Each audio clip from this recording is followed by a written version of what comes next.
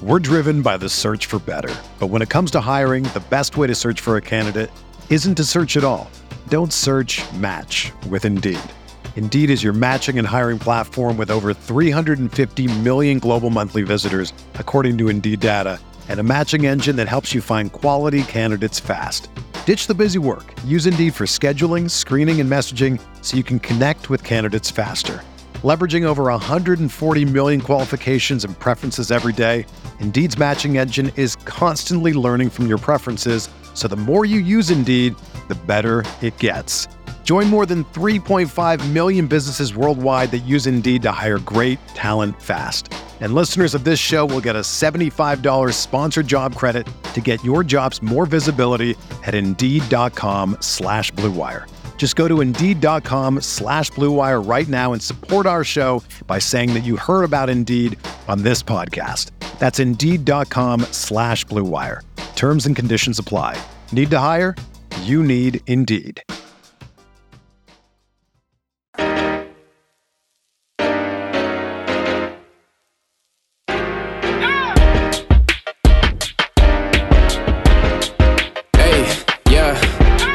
Feel like Kobe in the fourth quarter. This is the Dane Moore NBA podcast, brought to you by Blue Wire Podcasts, coming at you Wednesday morning. It's January 4th. As we record this, the Wolves are coming off a win over Denver on Monday, and they play Portland this evening as they start to kind of try to trend this thing in the other direction after a 6-game losing streak. I do think in a lot of ways it was one of the wins of the Wolves season that kind of make you believe in that it can be different. I think some main issues went away that have been prevalent during the 6-game losing streak. We're going to get into that today with Jace Frederic, Wolves beat writer for the Pioneer Press. Hi, Jace. How are you? Hey, Dane. Pretty good, man. How about you? I'm good. Let's we have a win to talk about. I don't remember the last time I think you kind of like losses, actually. Yeah, it's good, but at some point it gets a little repetitive. Like, I think we like diving into like what's wrong, what can change. But like when you aren't even sure what can change, when you're like, I don't know, this looks like what they are. Like you kind of run out of things to talk about. So I am ready to get positive. Let's do it. I thought the biggest thing that kind of stood out as a difference from the 6-game losing streak, or like one of the first things you saw in the game that made you be like, okay, maybe they can win this Denver game, is that the ball movement was just kind of at a different level, like a level we've seen sporadically over the course of the season. But you kind of believe in the Wolves offense a little bit more when things start pinging around and you kind of have multiple initiators in the action. I think we saw that. Ant obviously was initiating a lot. Jalen Noel, this game had no D'Angelo Russell and Jordan McLaughlin. What stood out to you just from like the offensive side of the ball and what they got into with a really, really injured group in that game? I think it's just a bunch of guys who don't ever hold the ball. Like you get a bunch of guys like that on the court, and then you have Ant initiate, and then so Ant usually, now there are some possessions where he just takes it and because he feels like he's in a rhythm or he thinks it's time for him to put up a shot or whatever. But usually he comes down and he makes the first pass. And then it's a bunch of guys who are just used to moving the ball. They're comfortable moving the ball. That's what they do on offense. And so it's swing, and just tons of ball movement, tons of like wraparound possessions where the ball is flying around the horn. I know Britt even tweeted, he's like, they're passing up some good shots here as they're swinging it around. But I think that was almost necessary. I think they needed over-exaggeration of ball movement and passing up even great shots to keep it rolling, just to get this kind of moving. Like it's better to over-exaggerate ball movement than under when you're struggling with that. But it was just a bunch of guys who were consistently passing.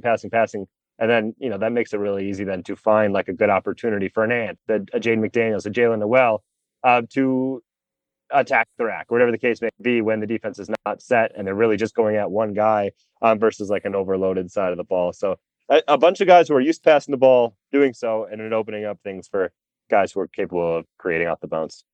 Jason, we've been like talking about maybe like wishfully of, okay, this is exactly what the record was. They started slow last season too. They were 16-20, and then everyone got COVID, and They played one really good game against the Celtics and learned how to move the ball, and it changed everything come January 1st, and they were the number one offense the rest of the way. That whole comparison to me in terms of what we'd like seen on the floor just didn't line up. I was like, this kind of seemed like apples to oranges in terms of the comparison. But that was the first game against Denver where I watched that, and specifically the ball movement, and I go, that does remind me of that Boston game last year where the roster was totally wiped out. It was a lot of the same characters, right? Jalen Noel had a big game in that a year ago. Nate Knight was in the mix there. Again, in this year in this game, it's the end of the bench. Again, Jalen Noel, Nate Knight, Luka Garza, Matt Ryan, like that. I think that was the first thing I've really seen outside of the record to be like, hey, this almost looks like a parallel from last season. And now here we are at the beginning of January, hoping maybe, or Wolves fans are hoping, maybe realizing they need that to happen to even be able to get into the playoffs, play in this season. Do those games stand out as comparisons for you? Yeah, I think that could be one for sure. I think everybody keeps trying to point back to, like, we've said many times, right? Like, maybe this is the game where everybody was so injured. And maybe this was the game where everybody was so injured. But this was the game everyone was so injured and they passed. Like, yes, correct. Yeah, the Bulls game had some ball movement, certainly, and Nate Knight played in that game. And so you can kind of pinpoint different areas to where that made sense as it, and now this makes sense as it. That's where I'm still a little skeptical of, like, yeah, you've shown you can do it once or twice, like when push comes to shove and you're super desperate, but are you going to be a team that's able to be desperate on a night-to-night basis? Are you going to be able to have won 3 out of 4 games and still be desperate heading into game 5? That's what I'm not so sure of this group, and that's what we'll find out. Because I think we have seen, like you said, the ball movement. There have been times for like 3 games in a row where you're like, well, they're moving the ball better, even if they're not making shots. And that's been true. How do you sustain it now? And how do you sustain it when things go poorly? That group certainly did it. I don't know if that group would do it on a night-to-night basis. But another thing is, like, we won't see that group, again here for a while. D'Angelo Russell's coming back tonight. Dorian Prince probably coming back tonight. If you get upgraded to questionable, it usually means you're coming back. So we're getting guys back into the mix here. It means some of those other guys probably won't play as much. But we'll see. Yeah, I mean, I think that the two things I see people pointing at as to why it was better in the Denver game was, and this one I for sure agree with, like, they were desperate, they were coming off a 6-game losing streak. And I think deep down, top to bottom on this roster, they know that to win, they do need to play together, right? And they kind of were desperate and played together. That shows up in ball movement. Then the other factor, is D'Angelo Russell was not in that game. And that one kind of goes both ways, right? Where we know the ball does, like, quite literally get passed more when D'Lo's on the floor. But I think also if we were to list off times when the offense feels sticky with this team, even if it's just for a 3-4 minute stretch of the game, it is often when D'Lo is on the floor and those stints when it does get a little bit more isolation centric, whether it be him or one of the other guard wings, whatever, on the team. So, I mean, I don't know. I don't attribute it to desperation specifically. I don't attribute it specifically to, D'Angelo Russell's out and now they move the ball. I don't attribute it specifically to, like, it was more point ant. Like, I think all of those arguments for why it was better against Denver, why they won that game, aren't enough in and of themselves, right? Like, or I don't know. Maybe you disagree with me. Do you feel like that maybe it being point ant was the reason there was better ball movement and overall better offense in this one? No. I like point ant. I like the idea of point ant. I've definitely shifted my philosophy on point ant. I think that should be a direction they move in the future here. But, like, frankly, I think their offense is better in a game like that because they get up and down a little bit more. Like, there are more stops. Things just happen more fluidly. It's less against set defense. Defense does kind of lead to offense. I think just like when you're playing hard on one end, it leads to, like, everybody's involved on the other. Like, I think it's a collection of a lot of different things. Like, I just think they played well in general. Like, I mean, just the effort's harder. You're doing everything with more purpose. Like, you can pass the ball and you're still not doing much. You're not moving much on offense. It can just kind of be passed around. Like, we've seen that. How many times in a zone have you seen that? Like, the other team is playing a zone. And Minnesota's just passing the ball around the perimeter. And it's like, yeah, you probably passed 6-7 times that possession, but no one moved. No one did anything. And so it was just all going nowhere. Like everything they did in that game was with a purpose. And that was both ends of the court. It was on the glass. Like it was just a mindset. It was kind of a vibe of the team. Like we're going to do everything we can to win this game. We're going to play the game the right way.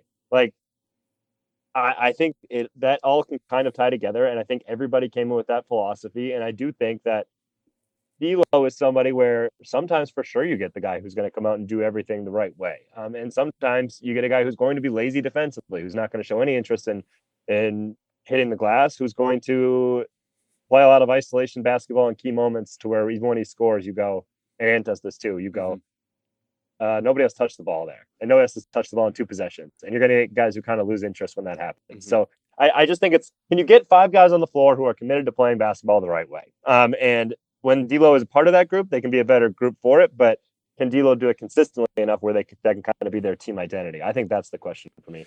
Well, and like you said at the beginning there, like they did just get out and run, right? And then it's like even the running into transition, even when it kind of transition offense leads into a half court offensive set, like there's kind of that movement energy. And that seems to be like in those type of games where Jaden McDaniels plays well. I know that's a kind of a theme we've talked about over the course of the season, but Finch brought that up after the game of just kind of how that style of play gets Jaden going, and that style of play often is what makes this team win. Here's Finch on McDaniels. Chris, I know you had some foul trouble, but do you think one of Jaden's better games, just what he gave you on both ends there? Yeah, I mean, I don't know what the statistic is. I had it to hand the other day, but like when he gets 10 or more shots in the game, like, you know, I think we're something like, I think we may have 2 or 3 losses, you know, and a boatload of wins, and it's a byproduct of the ball movement. You know, he's a really skilled player, can do a lot of different things, you know, cut, crash, make a spot 3, play off the catch. But if the ball doesn't move, these things don't come to life for him. And it's kind of a barometer for our offensive ball movement and stuff. So. I love that last part, Jace. Like, he can do these things, Jaden that is, but he cannot do them unless the ball is moving in the offense. So if you don't have that, one of your most important players, at least offensively, becomes a little irrelevant. And it seems that his engagement on offense normally taps into his defensive focus, and I think he's the most important defensive player on this team, actually. So I'm totally with Finch of that barometer idea, even if that stat I don't think is as exactly as he sold it. I looked it up. I think they're 8-5 in games that Jaden has taken 10 plus shots, but I do very much agree with that sentiment broadly. So yeah, we looked at the stat. We got the 8-5 on game night because we're like, is that right? And we looked it up. It's like, nope, 8-5. But now if you add it to 9, if you go 9 or more shots, now they're 12-6, which is a pretty good number. And so then I was just playing around with numbers in general. When he takes between 9 and 11 shots, they're 10-3. Okay. So maybe when he hits that 11 shot thing, you just sub him out. That's the move. But I do think there's something too, like between 9 and 11 shots is a good number for Jaden McDaniels in general. Like he's being aggressive, but yet when he gets into like 14, 15, those were games where they were missing a lot of dudes. Like the Boston game, he took 15 shots. And like that's like you just don't have a lot of guys to even play the game, frankly. And I think that can be the case even like the last game against the one they just won here against Denver. Like that can play out that way, but it didn't. He probably would have gotten 15 shots if he wasn't in foul trouble. But I think like if when you have a closer to full strength roster, if Jaden can still take 10 shots, then I think your offense is running exactly how it should. You know, because I'm totally he's with getting that offense within the flow. There are diminishing returns to Jaden McDaniels' offense. Like, and actually, you know, I think we probably did the same thing where we just like sorted his game logs by highest volume of shots in a game. And it was the games when when he had shot 14 or 15 plus shots in a game, those were losses. And now, obviously, that's not a exact parallel to draw, but that is what you want out of Jaden is you want him in the mix. But I don't think you want like 7 ISOs in a game from Jaden McDaniels ever. That's probably not going to lead to profit. It's giving him like not scraps, like, but a little bit more than scraps so as to engage him on offense, which engages him on the defensive side of the floor. I just feel like in general, Jaden's been really good recently and we've kind of been brushing over him. Yeah, for sure. He's defended at a high level. He's been more engaged offensively. He's rebounded just a little bit better. I felt like it was more so, and then I looked at numbers recently, and I'm like, it's not that much Right. different. But like in general, I think Chris Finch talked about barometer for ball movement. Even Ant said this. He's like, Jaden, when we move the ball, Jaden gets his touches. Like that's all there is to it for Jaden. Like if we just move the ball, he can be the offensive player he's supposed to be, and that's right. I think like with Jaden, they want him to attack when he feels like it's advantageous to do so. And that is when the defense is shifting and you've got somebody off balance or you've got a good matchup. And that happens so much more often when the ball is going around the horn, when a defense is constantly moving. So like no plays are going to be set for Jaden McDaniels, but you would like there to be at least 9 times in a game where you have the defense scrambling enough to where Jaden gets a mismatch or an advantage, and he can attack. And that means you're running good offense. Like that is exactly why when you are running good offense, you will get that many shots, and exactly the type of offense that Chris Finch wants to run. So like I totally get it and I agree with it. So long as like this kind of random flow thing is like their offensive scheme, yeah, that's how many times you should want Jaden to get the ball, feeling like, oh, here's an opportunity where I should attack. Because frankly, he's very good at just picking his spots. It's just sometimes in games when he doesn't get the ball very much, or when it's just kind of like stagnant offense, those opportunities aren't there. So it makes a lot of sense to me. Jace, I'm just to take a second to tell the listeners that Britt Robson and I will be at Falling Knife Brewing Company this Thursday. We're recording this on Wednesday morning, so we'll be there tomorrow evening. Jace and I have done a live show together at Falling Knife before. It'll be Britt and I on Thursday night. The show's going to start at 6:30, but as always, I'll be there like 45 minutes, 60 minutes. But before we get going, if you want to come through, say hi while we're setting up. We'll do the live show. Come get a seat.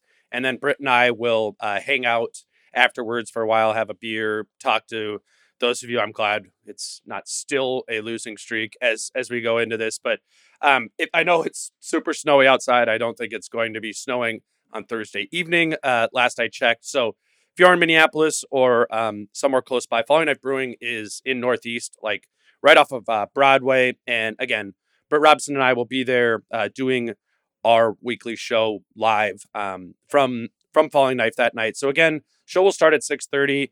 Come 5:30, 6 o'clock to get a seat. Come say hello, and we'll all hang out, talk some Wolves together. All right, Jace. One of those things where like, okay, go ahead. If you look at, I'm talking about Falling Knife here, quick. Okay. If you aren't familiar with it, like, and you just think like, I don't really want to go downtown on a Thursday night. Like, it's not downtown. There's parking available. It's very easy to get in and out of. Like, very accessible place if that ever deters you if you live in a different spot in the metro or anything. No, that actually is a good point. It's like it's kind of in like a little office, like 90s office sort of layout where they have those parking lots that surround it. So there has been plenty of parking there. That is a good point. It is, yeah. I mean, it's like 10 minutes away from down. I live downtown. It's like a 10-minute drive for me.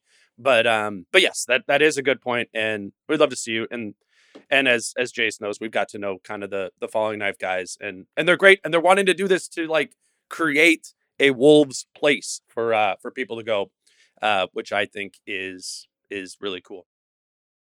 Let's talk about today's sponsor, Let's Get Checked. Let's Get Checked makes professional health testing easy by letting you get tested without having to visit a healthcare provider.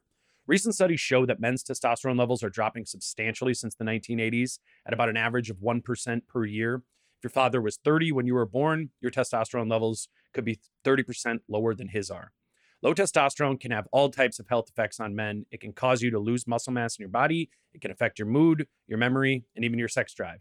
Let's Get Checked is a worldwide leader in at-home testing kits, and their male hormone tests let you easily test your testosterone levels. These results are reviewed by a clinician. Once your sample is in the lab, confidential results will be available from your secure online account within 2 to 5 days. Let's Get Checked labs are CLIA approved and CAP accredited, which are the highest ranking levels of accreditation. So if you want to test your hormone levels without having to leave your home, visit trylgc.com/Dane and get 25% off your test using code DANE25. Or look for that link and promo code in the show notes of this episode. That's trylgc.com/Dane and get 25% off your test using code DANE25. All right, Jace, let's move into talking about the bench in that in that game against Denver. The ball movement we talked about transcended the starting lineup, maybe even was even more apparent in the bench unit. And I thought it was interesting the group that they went with. We were kind of talking about this while we were sitting by each other at the game.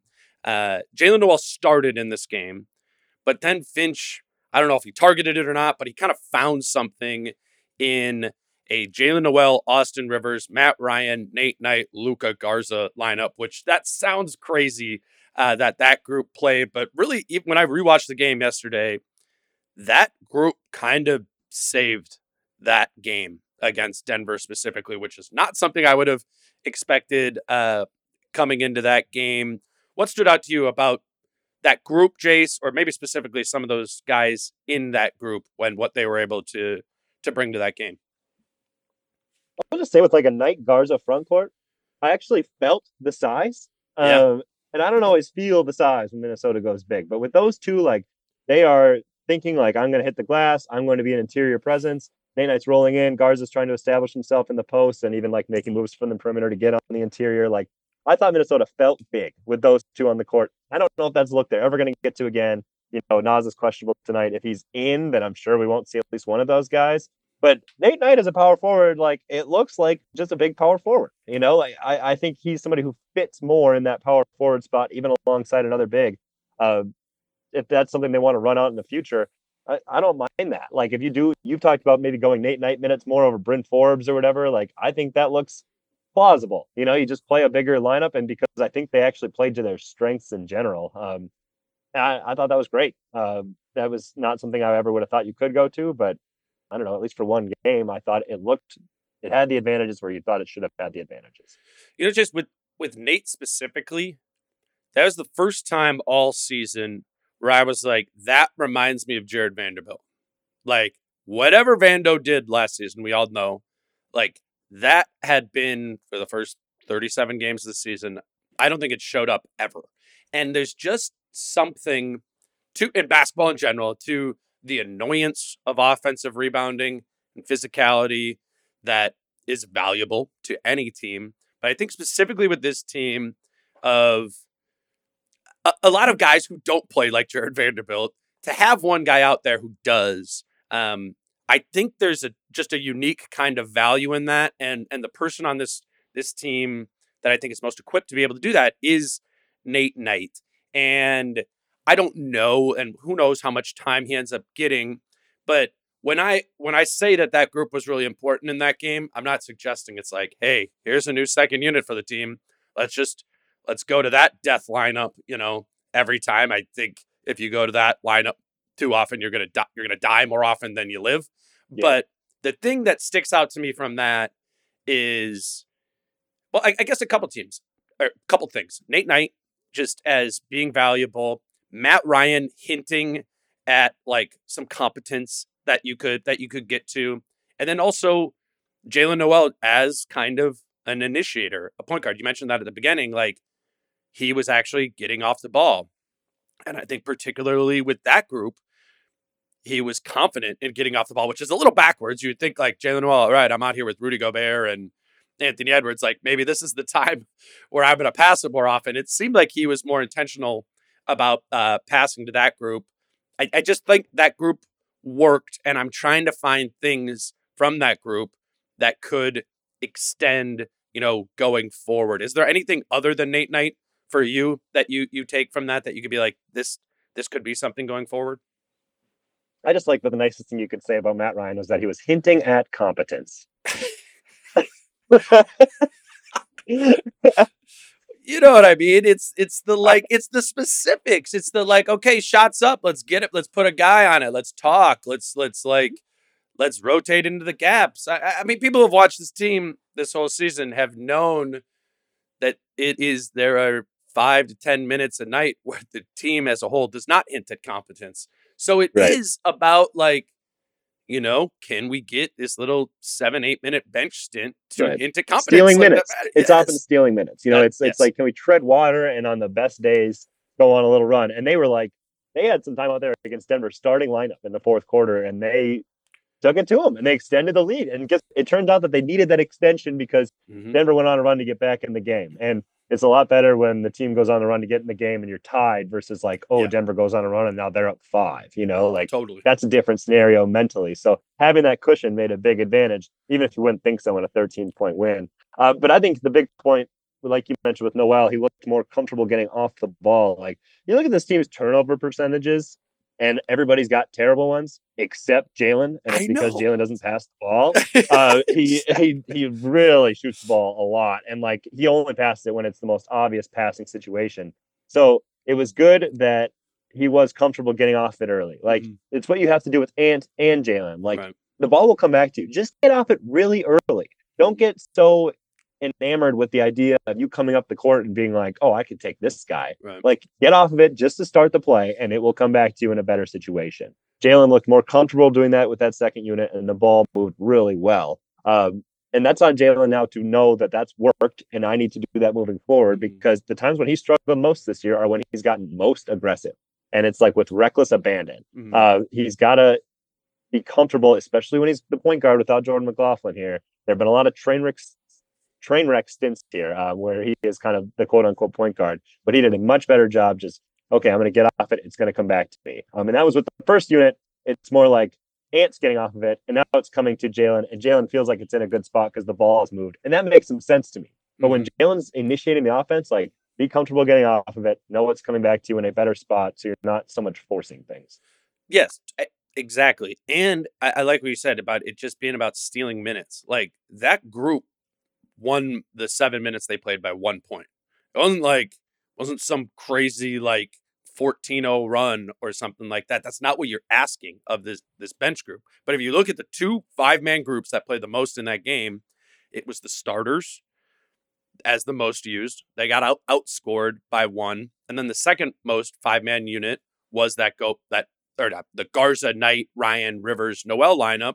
And they survived with that. Like, that, as I, again, think back to last season, what turned in January was that became like a pretty reliable notion from the bench, was that they're going to keep you in the game.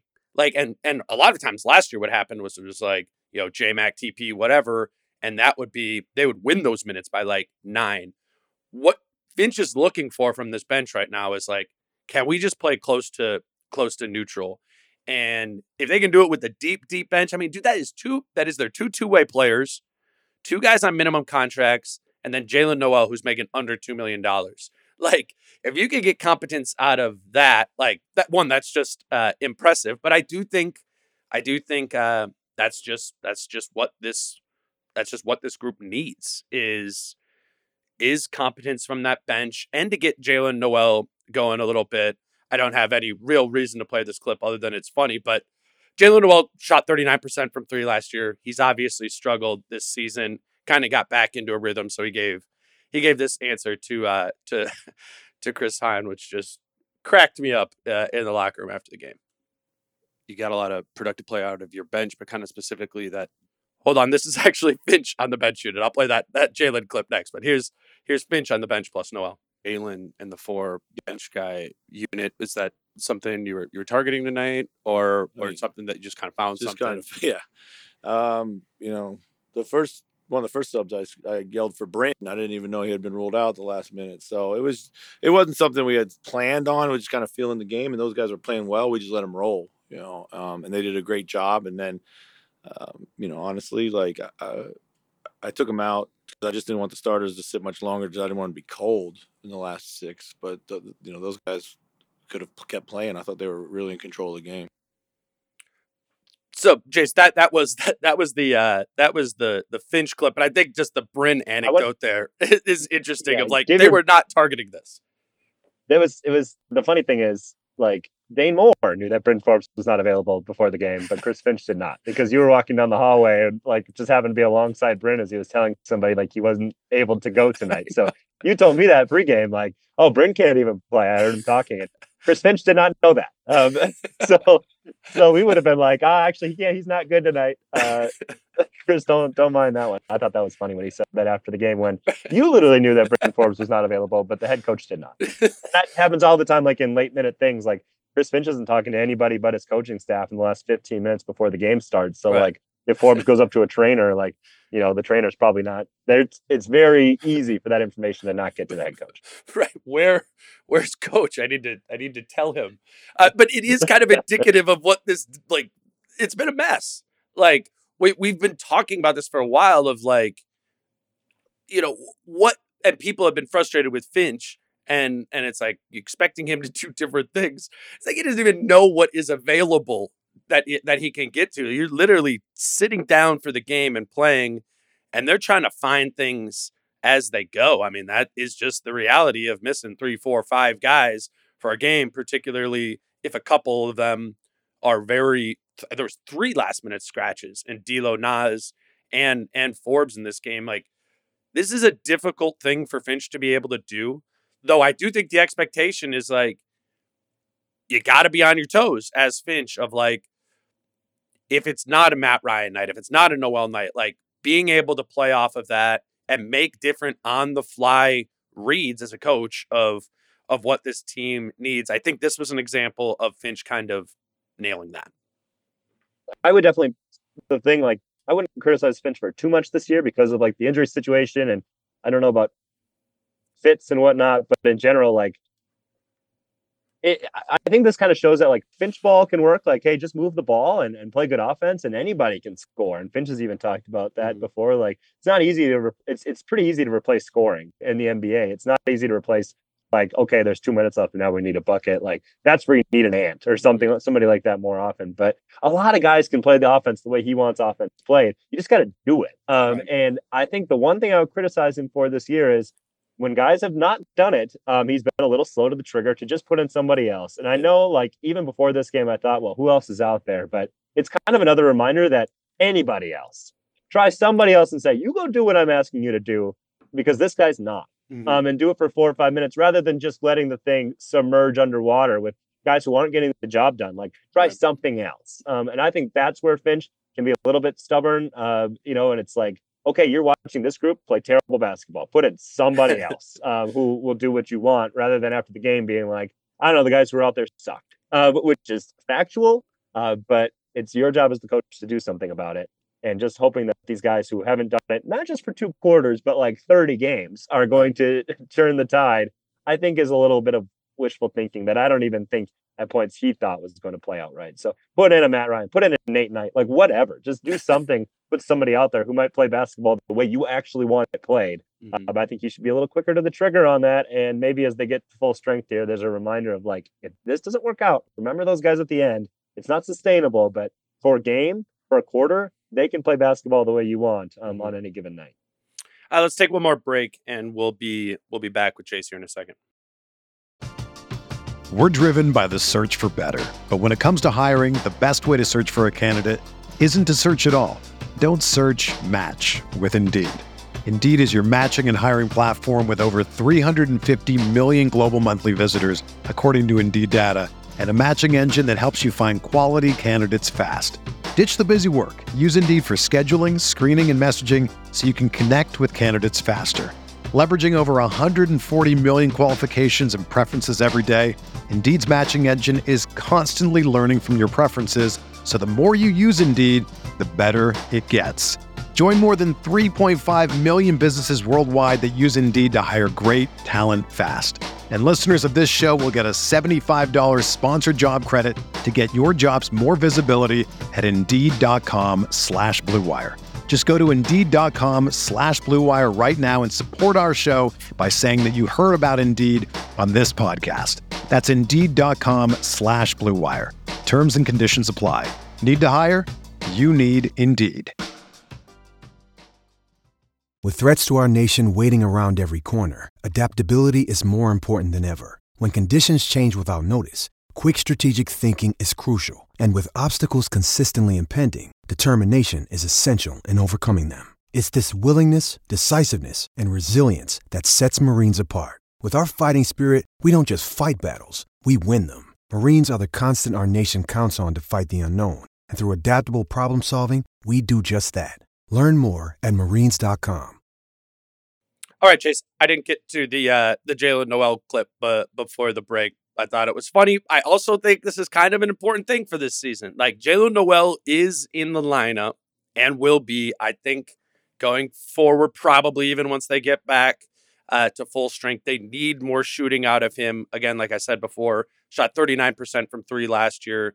He's at like 29%. Now, he did get a big shot to go late, and Chris Hine asked him about that after the game. How good it feel to finally get a three to go? Bro, oh my God, bro. I don't know what it is about this year, bro, but I've been shooting like straight ass, bro. I don't know what the hell's going on. I'm sticking it. I'm doing everything I can. I'm really trying to make these shots. But for some reason, you're just not falling off the basketball guys. I'm working on my game, but like, it's like, damn, the only thing I can keep doing is keep shooting. And the averages, they say they'll average out. So got some pretty big games coming. Jace, what do you think the odds are that we do really see Jalen rebound in terms of his shooting for the rest of the season? Yeah, so I mean, I think in general he's been struggling with the shot, and I do think that it's one of those things where some averages will pan out because he's not a bad shooter. I do think it comes down to a lot of, though, he's sometimes gets too aggressive. He's taking out situations that aren't there. It kind of gets you a little bit out of your rhythm. He's taking some threes that aren't good threes. Like, if he allows the ball movement to kind of create more of his offense, I think that is where you'll see Jalen really start to get into a rhythm. And once that rhythm's created, then maybe you can have a couple possessions where you just kind of take it because he's kind of feeling it. We've seen when he's red hot, he's red hot.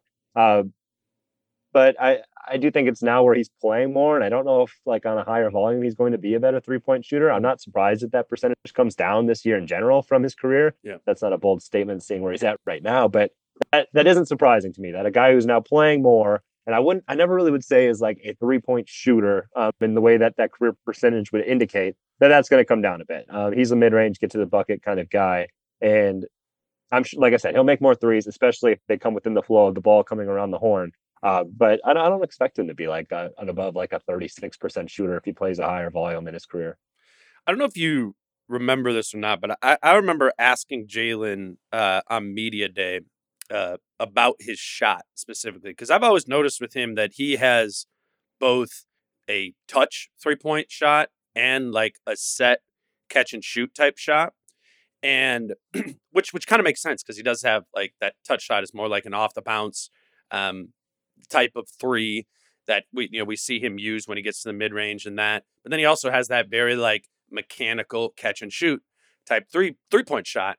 And I've always wondered, like, having two different types of shots, like little mechanical shots that you can take from the same places on the floor, like what is the impact of that? And I remember Jalen like responding to me at media day being like, shot 39% last year, like that's how I shoot. And I think that's a factor in this, specifically when he's playing in more frequently in an off-ball role. Like, you just kind of need that mechanical catch and shoot shot rather than looking for an off the bounce touch type of shot. So to me, if I had to theorize why the 3-point percentage has gone down by 10 points, like you said, volume up, kind of as a different role on this type of team, but he also just doesn't shoot like a typical catch and shoot 3-point shooter and diversifies his shot. And I think that's a factor in why this is going down. Now, can it go back up? Yeah, like we saw him shoot with these same mechanics, 39% last year, but it's just another reminder that, like, as we said last season, Jalen Noel is not Malik Beasley. Jalen Noel is more comparable to Anthony Edwards than he is Malik Beasley, I think, as a 2-guard. Sure. And they don't need him to be Malik, but at times they do need him to shoot the ball in catch and shoot situations, and for him to stay in the rotation, it's got to be at an over 30% clip. We'll see, like he said, if it comes around. I also think, right, like, he presses. Got to be over 30%. Yes, I mean, I would agree with that. It does. Like, I mean, yeah, I don't think that's too high of a bar. I think it's got to be above like 33%. Frankly, I think. I mean, he's been playing all year and he's been shooting a lot of them, but it's been under 30%. I mean, maybe that's just this team as. Wouldn't you agree that last year was the outlier though? Like his first year from 3, rookie year, 3 for 26 from deep. Yeah. Second year, 33%. Then last year, 39%. Now this year, 29%. Like, I think the 39 was the outlier. I do think 33, 34 is probably more realistic goal for him with the kinds of shots that he takes. Yeah, I'm with that. And that isn't like the majority of his offensive diet, right? We know he's a get to the rim type of guy, and he can do that in ways that Malik Beasley cannot at all, right? Or Bryn Forbes cannot at all. So that's the thing. It's like we're saying, if it is 33%, he'll actually be a pretty positively impactful offensive player, particularly if he's mixing in, some passing, playmaking off the bounce there too. It's been rough for a while now, and I think for his sake, it would be very advantageous to go on a little bit of a heater here over the next 5 games before more and more players start getting healthy, so as to at least like hold your ground on that 15 minutes a night of backup shooting guard play. Certainly as a bubble rotation player right now, it is absolutely fair to say that when everybody comes back, we're still a little ways away from that. We don't know when Jordan McLaughlin's coming back. We don't know when Cat's coming back, but when they're at full strength, you've had like Austin Rivers play pretty well for stretches and for stretches as well. But Jalen, you can say the same thing. Like, there are definitely some bubble rotation players right now. And so, yeah, you're right. Like, play well now if you want to lock in your spot once everybody gets healthy. Last thing I want to talk about, Jace, is what I thought was a pretty underrated, important part of beating Denver was putting Kyle Anderson on Nikola Jokic and using Rudy Gobert in that sort of spy role where he's kind of lurking off of a non-shooter. He was, quote unquote, guarding Aaron Gordon in this game and really just kind of live by the rim. We obviously have seen a ton of that over the years. That's how they guarded Karl Anthony Towns in Utah when Rudy was on the Jazz for the most part. How much did that stick out to you as being important? I think it was great. I think it was huge for the defensive scheme. I'd like to note that usually putting someone on the non-shooter is what they do with D'Angelo Russell. So when he does not play, that frees it up where you can put Rudy Gobert on. I didn't think about what you that. Consider to be like a non-shooter in their worst one. Otherwise, it's hard to find 2 guys on the court that you can do that where Rudy can be a spy and D'Lo can be a spy or hidden. It's a lot easier to do when you've got guys who you are comfortable playing one-on-one defense. Yeah. So I thought it was a great scheme. I don't know how plausible it is as you move forward if D'Lo's going to play heavy minutes with Rudy. Here's Finch when I asked him about that pairing or that tactic in that game. You mentioned Kyle on Jokic some, but also had Gobert off and kind of that spiral. What dynamic does that present when Rudy can do that and when someone like Kyle can handle that primary matchup? We've faced that defense, with Utah for a long time, so we're very familiar with it. Rudy is really, really good at it. We're not able to always get to it every single night, but the key with that is everyone else can go out there and guard their matchups really well. I thought our guys did a good job guarding the ball for the most part. Really good job guarding the ball, guarding their perimeters. So, Jace, does that not scream? Does that not scream in that answer? Thinking about that he was talking about when D'Angelo Russell is on the floor and not. Yeah, I'm kind of mad I didn't think about that myself. Because that's what it was. That's what it opens it up. Rudy, to be able to do that, needs to be on a guy that they can ignore. And with D'Lo, it's not always like they're putting him for a lot of the reason you don't want to put D'Lo on a main point of attack guy, right? Like, he's not a strong one-on-one defender, but we have seen last season, right? Like, that being valuable when you put D'Lo kind of in that free safety role where he can kind of talk, communicate defensively, and that helped them. We have seen that again this season, even though a little bit different of a scheme. So you are right. I don't know how possible this is to get to big picture, which now I'm a little bit frustrated by, because I was thinking, just in general, I'm like, I think the Anderson Gobert thing defensively might be kind of nasty. And so maybe that's something you could still get to when D'Lo's off the floor. You can find that to make that happen.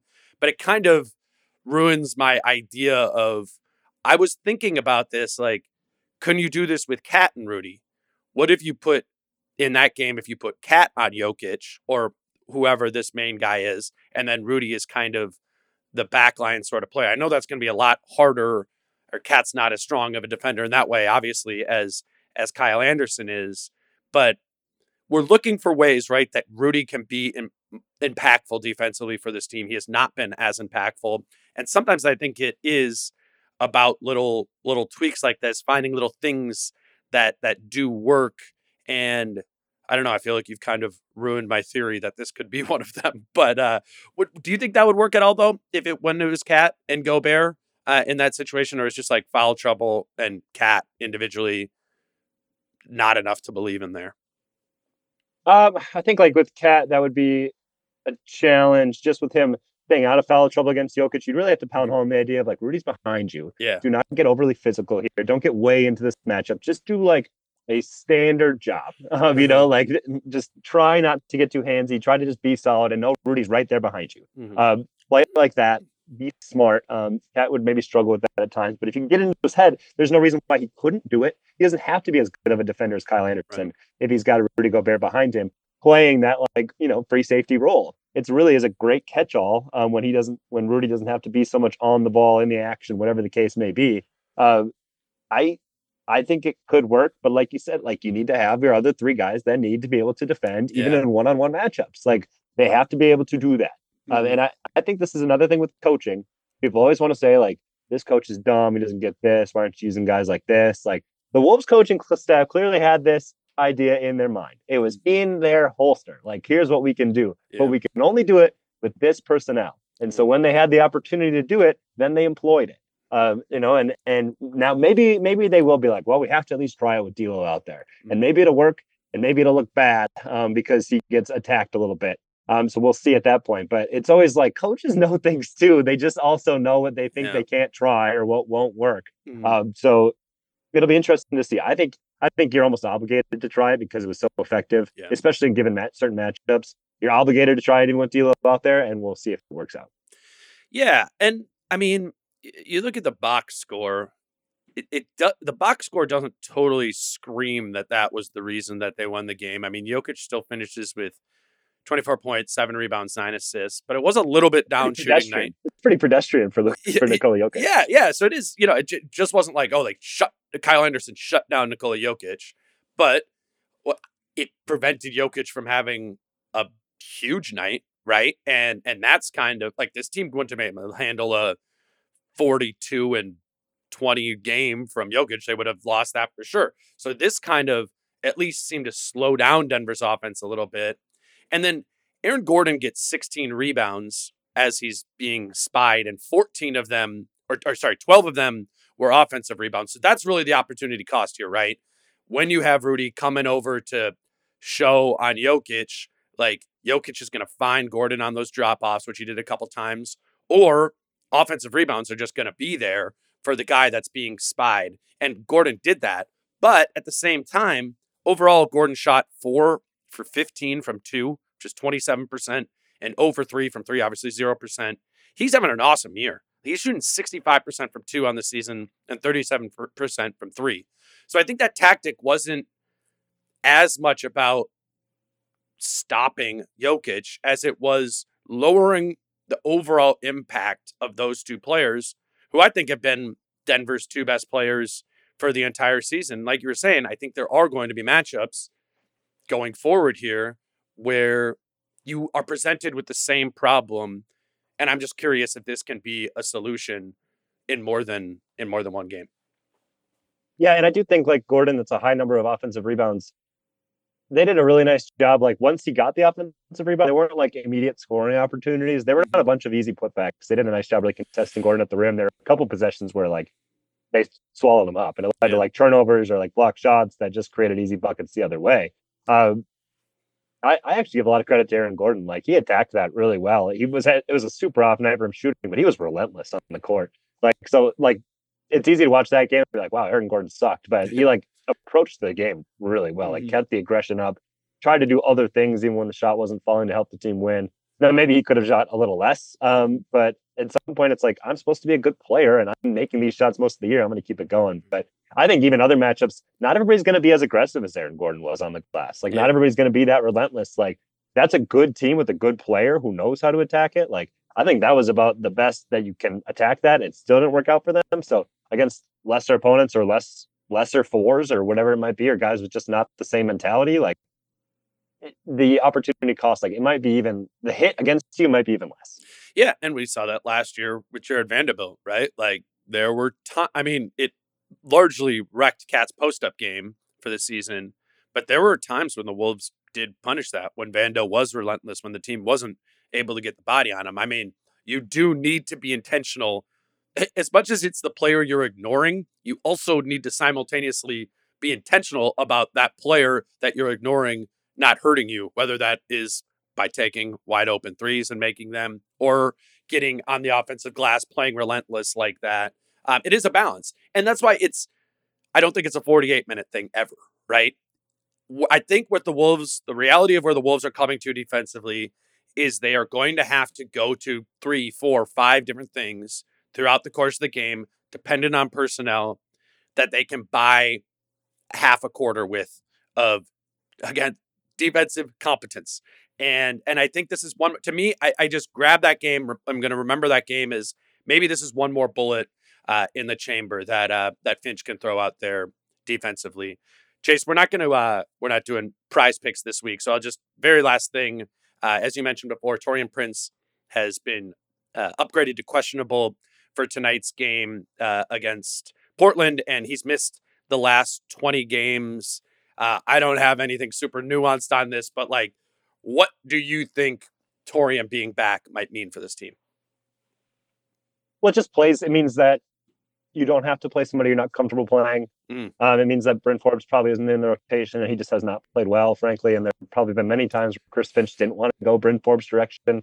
It means that if somebody else isn't playing well, you can cut down on their minutes. And because Taurean Prince is going to play 20, 22 minutes, something like that, and it's going to be solid basketball, and you're going to be comfortable that he's out there on the court. So some guys' minutes are going to get cut back. Jalen Noel's not going to play towards 30 minutes anymore, I don't think. Though he still kind of is that backup point guard, which is, interesting. But I just think the biggest thing is like giving you options. Like, oh, is Austin Rivers playing well tonight? No, he's not. Okay, well then we can cut down on his minutes. We don't have to play him 30 tonight. Sure. Because you just have another player that you can plug in, insert in the rotation. It's going to improve the ball movement. It's going to improve the defense. Like Taurean Prince is somebody who raises the level of all these things by at least like half a step. Like not a huge impact, but just enough that can be sometimes the difference between winning and losing games. Like Taurean Prince knows how to play basketball. He's a competent basketball player. Wolves fans have seen that for a while now, and getting him back just increases the likelihood of competent hoops. Yeah, and he is a guy who doesn't. You often get the same thing from TP night to night. I mean, obviously, there's going to be some shooting volatility as there is with everyone, but like he's one of the guys on the team, and I put Jordan McLaughlin in the mix there too, where when you're going to play him for 18 minutes, you have a pretty good idea of what those 18 minutes are going to look like. It's going to scale upward if those guys are hitting a couple threes in that game, and it's going to scale downward if they're making some offensive mistakes. But I think if we're looking at glass half full, this team coming back, I think you're starting to get players back, and Taurean will be the first one where you go, all right, this is a guy in the rotation that is reliable, and we kind of know what we're going to get. I think that's what's really killed this team, specifically in their second unit for, a lot of the last month when these guys have been, have been out. I think the Taurean one is actually going to be, or could be, really, really big for this team.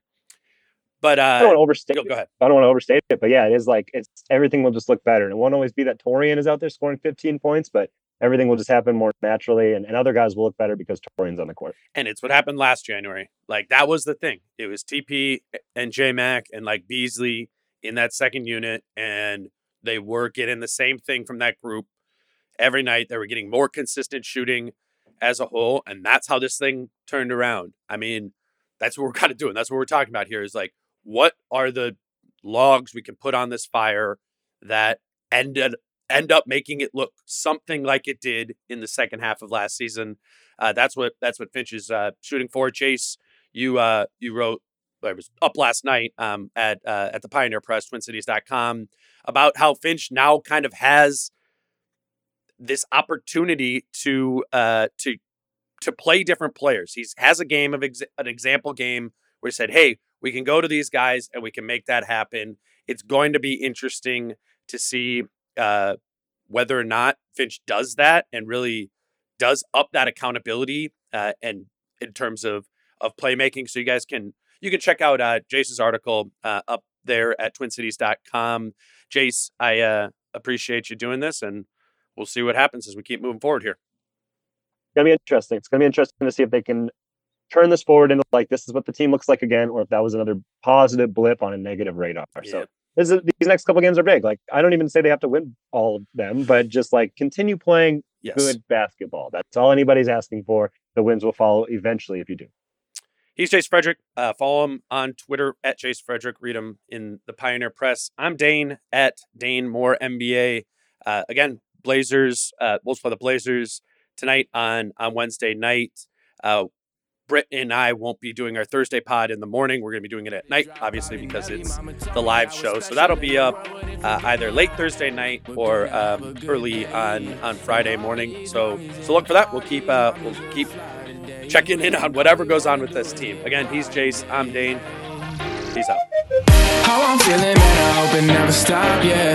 Green and hot so you can find me in the crowd, yeah. Don't let standards ever bring you down, yeah. Hope you dancing like nobody else around, yeah.